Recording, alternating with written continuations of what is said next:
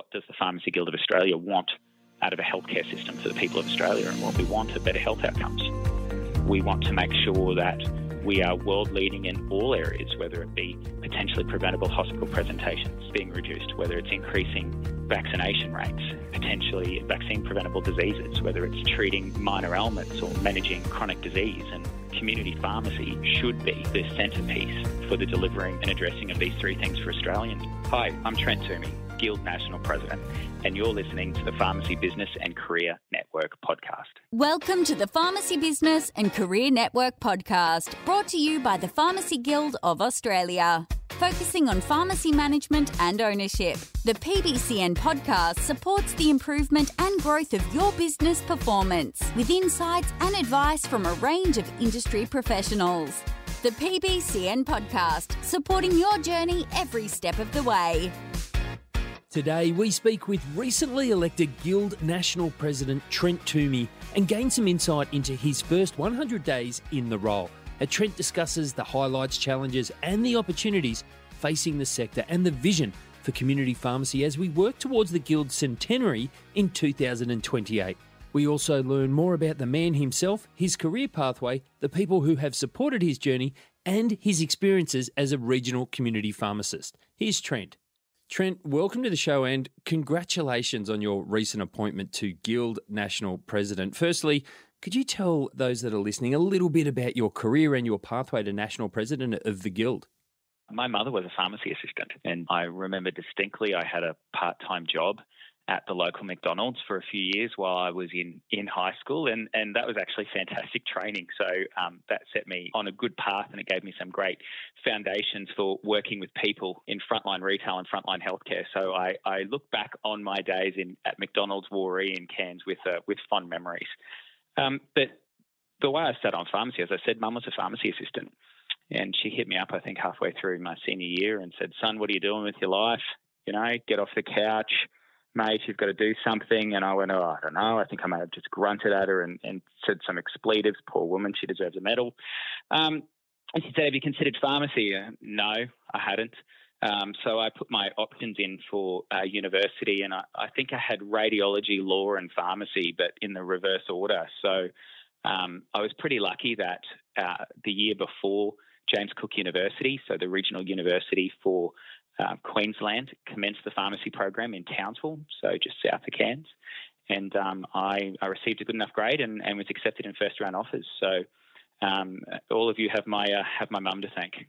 From grunting on the couch at mum to Guild National President, along that pathway, what have been some of your most proudest career achievements?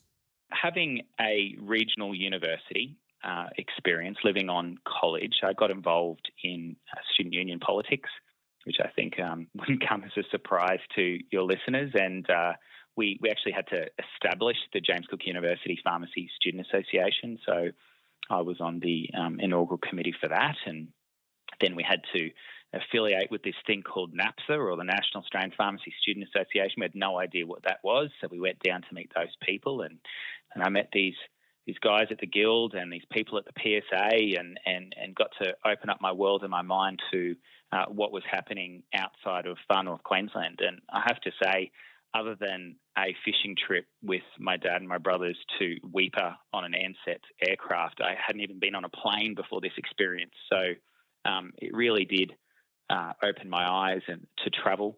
And so I suppose it started snowballing from there. I got to meet people like John Bronga and Cos Sklavos, who were national presidents of the Guild at the time and on national council. So Cos was Queensland president and John was national president. And the Guild really did embrace me as a young student leader.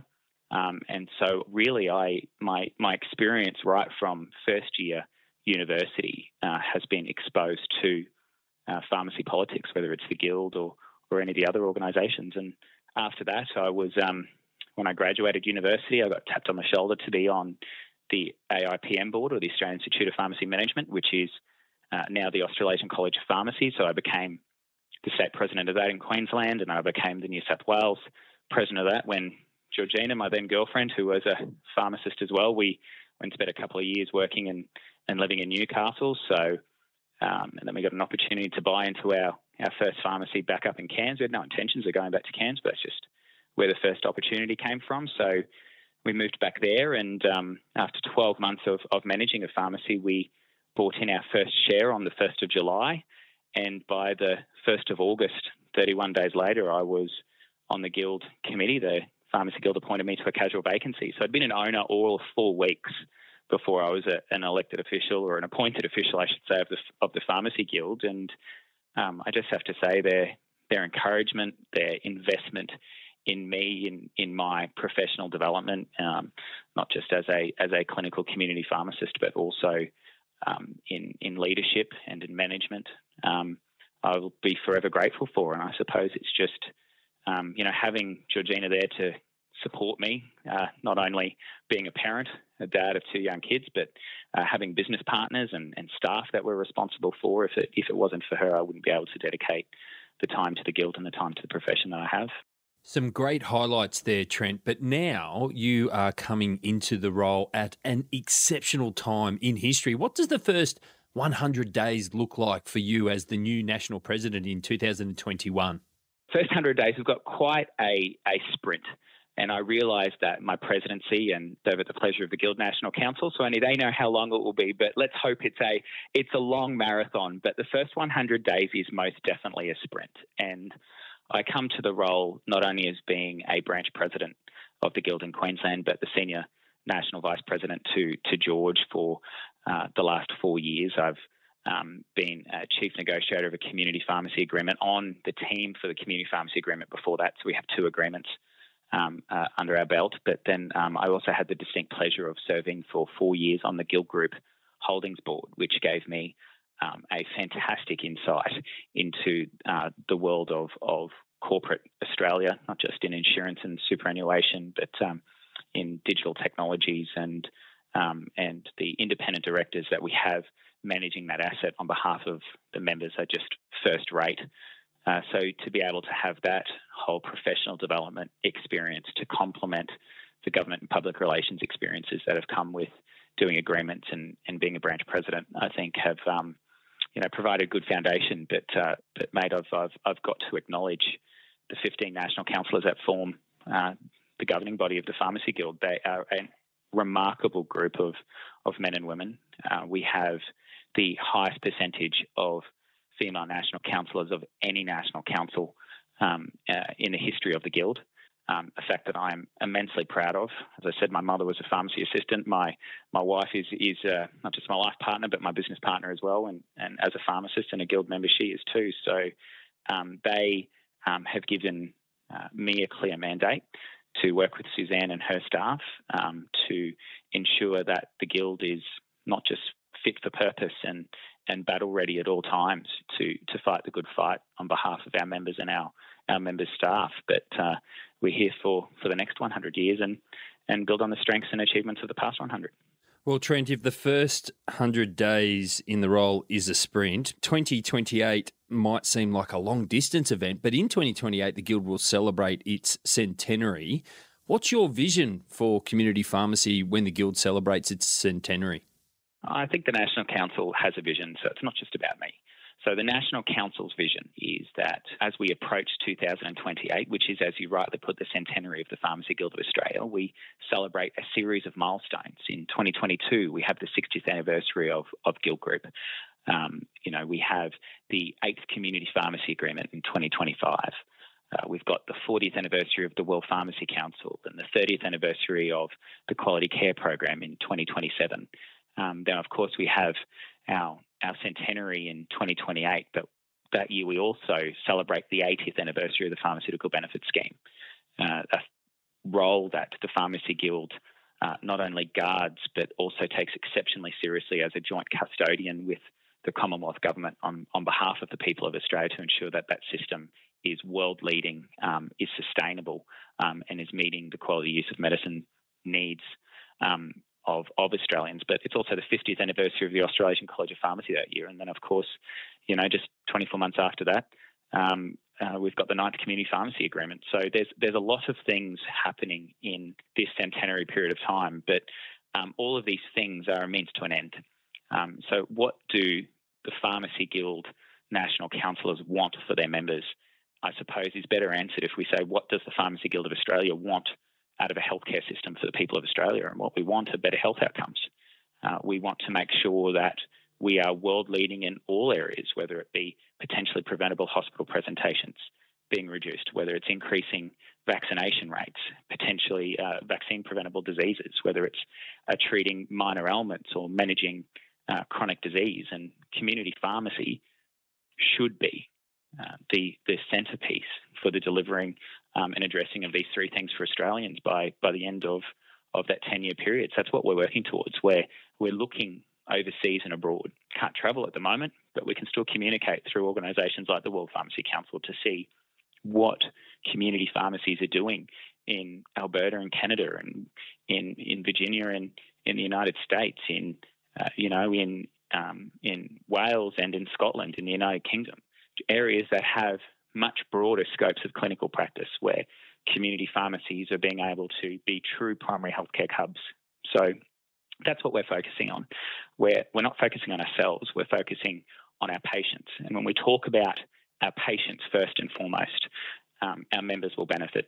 And when our members benefit, the Guild benefits. A great overall vision, but it's also made up of a lot of smaller blocks that will help make that happen. And obviously there's going to be a lot of hard work and commitment needed from the industry to achieve all of that. So Trent, in saying that, what do you see as the biggest opportunities and challenges for the community pharmacy sector as you work towards that vision? So my role as National President is to assist and guide the National Council, but it's up to the National Council to drive this vision. And it's the Guild's job to be the shield on one hand for the headwinds that inevitably face our members, but also to be, the knife that cuts down all of the barriers that are currently standing between us and practicing to our full scope of practice to, as I said, meet those clinical needs of Australians. And that's what we will focus on. And to do that, you need to build coalitions of support. This is not about the Pharmacy Guild. And I'm more than happy for the Pharmacy Guild to maintain its role as, yes, being the peak organisation for the profession, but having our members speak for the profession and not the Guild. So to build those coalitions of support, my first 100 days will form the foundation, but we will see this level of communication and stakeholder engagement, both internally in the profession with special interest groups in the regional, rural and remote space. I live a long way. I'm the first regional president in the Pharmacy Guild's history, so I have a passion in that area, but also to help close the gap in Aboriginal and Torres Strait Islander health outcomes. And we have members who specialise in those areas. But then there's the national priorities, whether it be mental health, whether it be cardiovascular disease, whether it be diabetes. And there's a whole raft of stakeholders in these groups, of patient groups, of drug companies, of wholesalers that are so aligned with what we want to achieve for the healthcare system. The Guild is not going to be able to achieve any of these wonderful things in isolation. As you mentioned, your pharmacy is located in Cairns, where you and your family and the pharmacy team are an integral part of the community. You also mentioned that you're the first regional president in the role. So as such, you clearly bring a regional area perspective to the presidency. Why is that important in the role, do you think? Because Australians, it is ingrained in our psyche that a principle of universal access, of a fair go, and it should not matter whether we live in Cairns or Corumba or Brisbane or Broome. Australians deserve the same healthcare access and the same healthcare outcomes. And having instruments like the location rules, which are constantly being questioned, and the reason that they stand up and have stood the test of time for so many years, despite the attacks, is because the outcomes speak for themselves.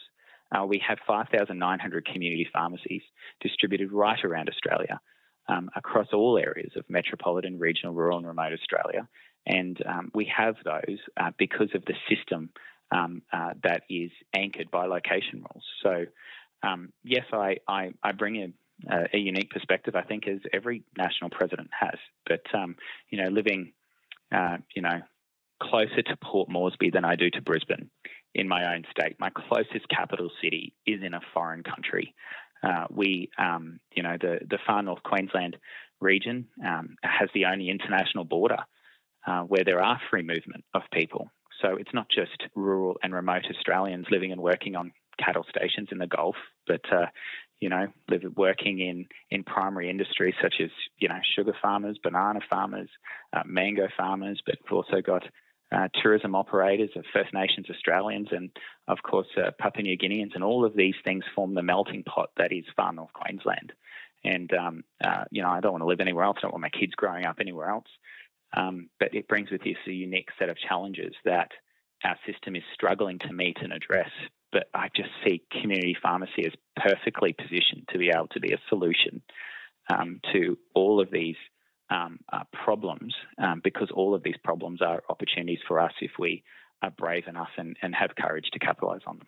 It's a great point. There's plenty of opportunity there. And I asked earlier about the vision for community pharmacy in the Guild's centenary year in 2028. That's going to require change, overcoming some challenges. But as you said, there's huge opportunity there. But you've been a Guild representative for over 10 years. It'd be great to get your perspective on what some of the most significant changes and challenges you've seen over those years. Change is an interesting concept, and I believe that is going to be the biggest challenge for the Pharmacy Guild in the future. And to be able to meet change, you have to communicate. And that is the role of the national president. It's not to be the boss. It's to be the spokesperson. It's to be the orator. It's to be the communicator. To not just, as I said, work with all of those internal and external stakeholders, but to prosecute the case for change. Members, employees, staff, pharmacists don't have to be told that there has been a lot of change in the past decade, and you don't have to be a rocket scientist to realise that that pace of change is only going to quicken. We saw what the McKinsey Institute has said. We saw 5 years' worth of digital transformation in the first 8 weeks of lockdown last year, and that led to the $1.2 billion digital transformation strategy as one of the centerpieces of this year's federal budget. So we're going to change. In the past 10 years, we saw PBS Online, we've seen electronic prescriptions, we've seen active ingredient prescribing, we've seen the My Health record, we've seen apps evolve, with like the Guild Links of the world. These things did not exist when I came to the presidency, and that pace of change is only going to quicken. So I'm very proud of the way our profession embraces technology. We embraced digital. We embraced computers early in the 1990s, faster than any other piece of primary healthcare infrastructure. And I have no doubt that as small business women and men, as well as frontline healthcare providers, we will continue to evolve and innovate and capitalise on all of the opportunities that will come with a gig economy. But the biggest challenge I see for me personally in the role of the national president is to help articulate the vision, where we need to go, why I believe the next 10 years is without a doubt going to be better than the previous 10 years, but to prosecute the case for practice change that is going to be needed to capitalise on those things. And change is never easy, but it's something that we must do, we have to do. We stand ready to put our shoulder to the wheel to help our members in every practical way that we can in their dispensaries and in their businesses to do those things. I think that's a great segue, Trent, because it's been a great chat so far, but serious and clearly important topics that we're discussing. But now we thought we'd finish off today's episode with a fast five, just 5 quick fire short answer questions, just for a bit of fun, just to help the listeners, the people, the members of the Guild get to know their president as a person, just a guy from Cairns. Now, your first one, Trent, is you're hosting a dinner party and you can invite any 3 people in the world. Who would you invite? I'd have my wife and my 2 kids because, mate, I spend 4 to 5 nights a week on the road, and I don't spend enough time with them. So that might sound a bit corny, but it's true. Fair enough. Favorite movie? I love a good trilogy and a good saga. So I've got 2. I'm sorry. I've got The Godfather. I love it. But I'm also an absolute Star Wars fanatic. So I'm sorry, I've got 2. No, that's okay. As long as Star Wars is included, Trent, we'll let that slide. Best holiday? Listen, it has to be St Helens on the northeast coast of Tasmania. So I live in what is undoubtedly one of the most beautiful parts of Australia, Cairns in far north Queensland. We're blessed with the Great Barrier Reef and the World Heritage Rainforest. So, I'm spoilt for natural choice and beauty, and we love the outdoors. We love going camping with the kids where there's no technology, and we love going swimming, and we love doing stand-up paddleboarding. I suck at it. Georgina's fantastic at it. But we love St Helens. Georgina's family are from Launceston, and they've got a shack there, and unfortunately, they've upgraded the Optus telecommunications at Stiglitz, so now people can get a hold of me when we go there. But I do love it. It's a beautiful part of the world down there. This sounds like a little bit of an interview question, but where do you see yourself in 5 years? I see myself getting to the back end of the centenary vision of the Pharmacy Guild of Australia. And listen, I've got Scarlett and Archer are 8 and 9 years of age, so I have an 8-year-old and a 9-year-old. They know nothing else other than a dad that is a national councillor of the Pharmacy Guild, and I want to see through this my national presidency. I'd love to see through our centenary. I'd love to see through the next agreement, and but I do want to make sure that as my son gets into and my daughter get into their senior years of high school, that I have a bit more time to spend with them back at home. Apart from, hey, Trent, you should watch these Star Wars movies, what's the best piece of advice you've ever received? I have to say, striving for work-life balance. All of the national presidents I've had the absolute pleasure of working with, and I mentioned them before, John Bronga and Kos Glavos and George Tambassis have all said the same thing to me. Don't forget your priorities. It is your wife and your kids. It is your business and your business partners. And I have to say it is something I struggle with. I do, because I can't do things by half. The role does consume me. It is a 24-hour-a-day, 7-day-a-week job. It's not a 9 to 5 clock off, clock on one. You don't get annual leave. You don't get any of those things because you respond to members and you respond to internal and external stakeholders. So, I do rely, as I said before in my introductory remarks, on a great national council to pick up the workload. But it is an all-consuming role, mate. And I do struggle with that work-life balance. Trent Toomey, Guild National President, congratulations again on your appointment. But thank you so much for coming on the show and sharing the Guild's plans for the sector, but also for some insight into yourself as, first and foremost, a community pharmacist. Good on you, Daniel. Cheers, mate. Appreciate it. What a great chat and some really great insight into the person, community pharmacist and leader, but also into the vision and plans in the lead up to the Guild Centenary in 2028. If you would like more information about the Guild Centenary Framework for Change, simply visit guild.org.au. I've been your host, Daniel Oyston, and you've been listening to episode 74 of the PBCN podcast. The PBCN podcast, supporting your journey every step of the way. For more resources, to access support or advice, or to view this episode's show notes, visit guild.org.au.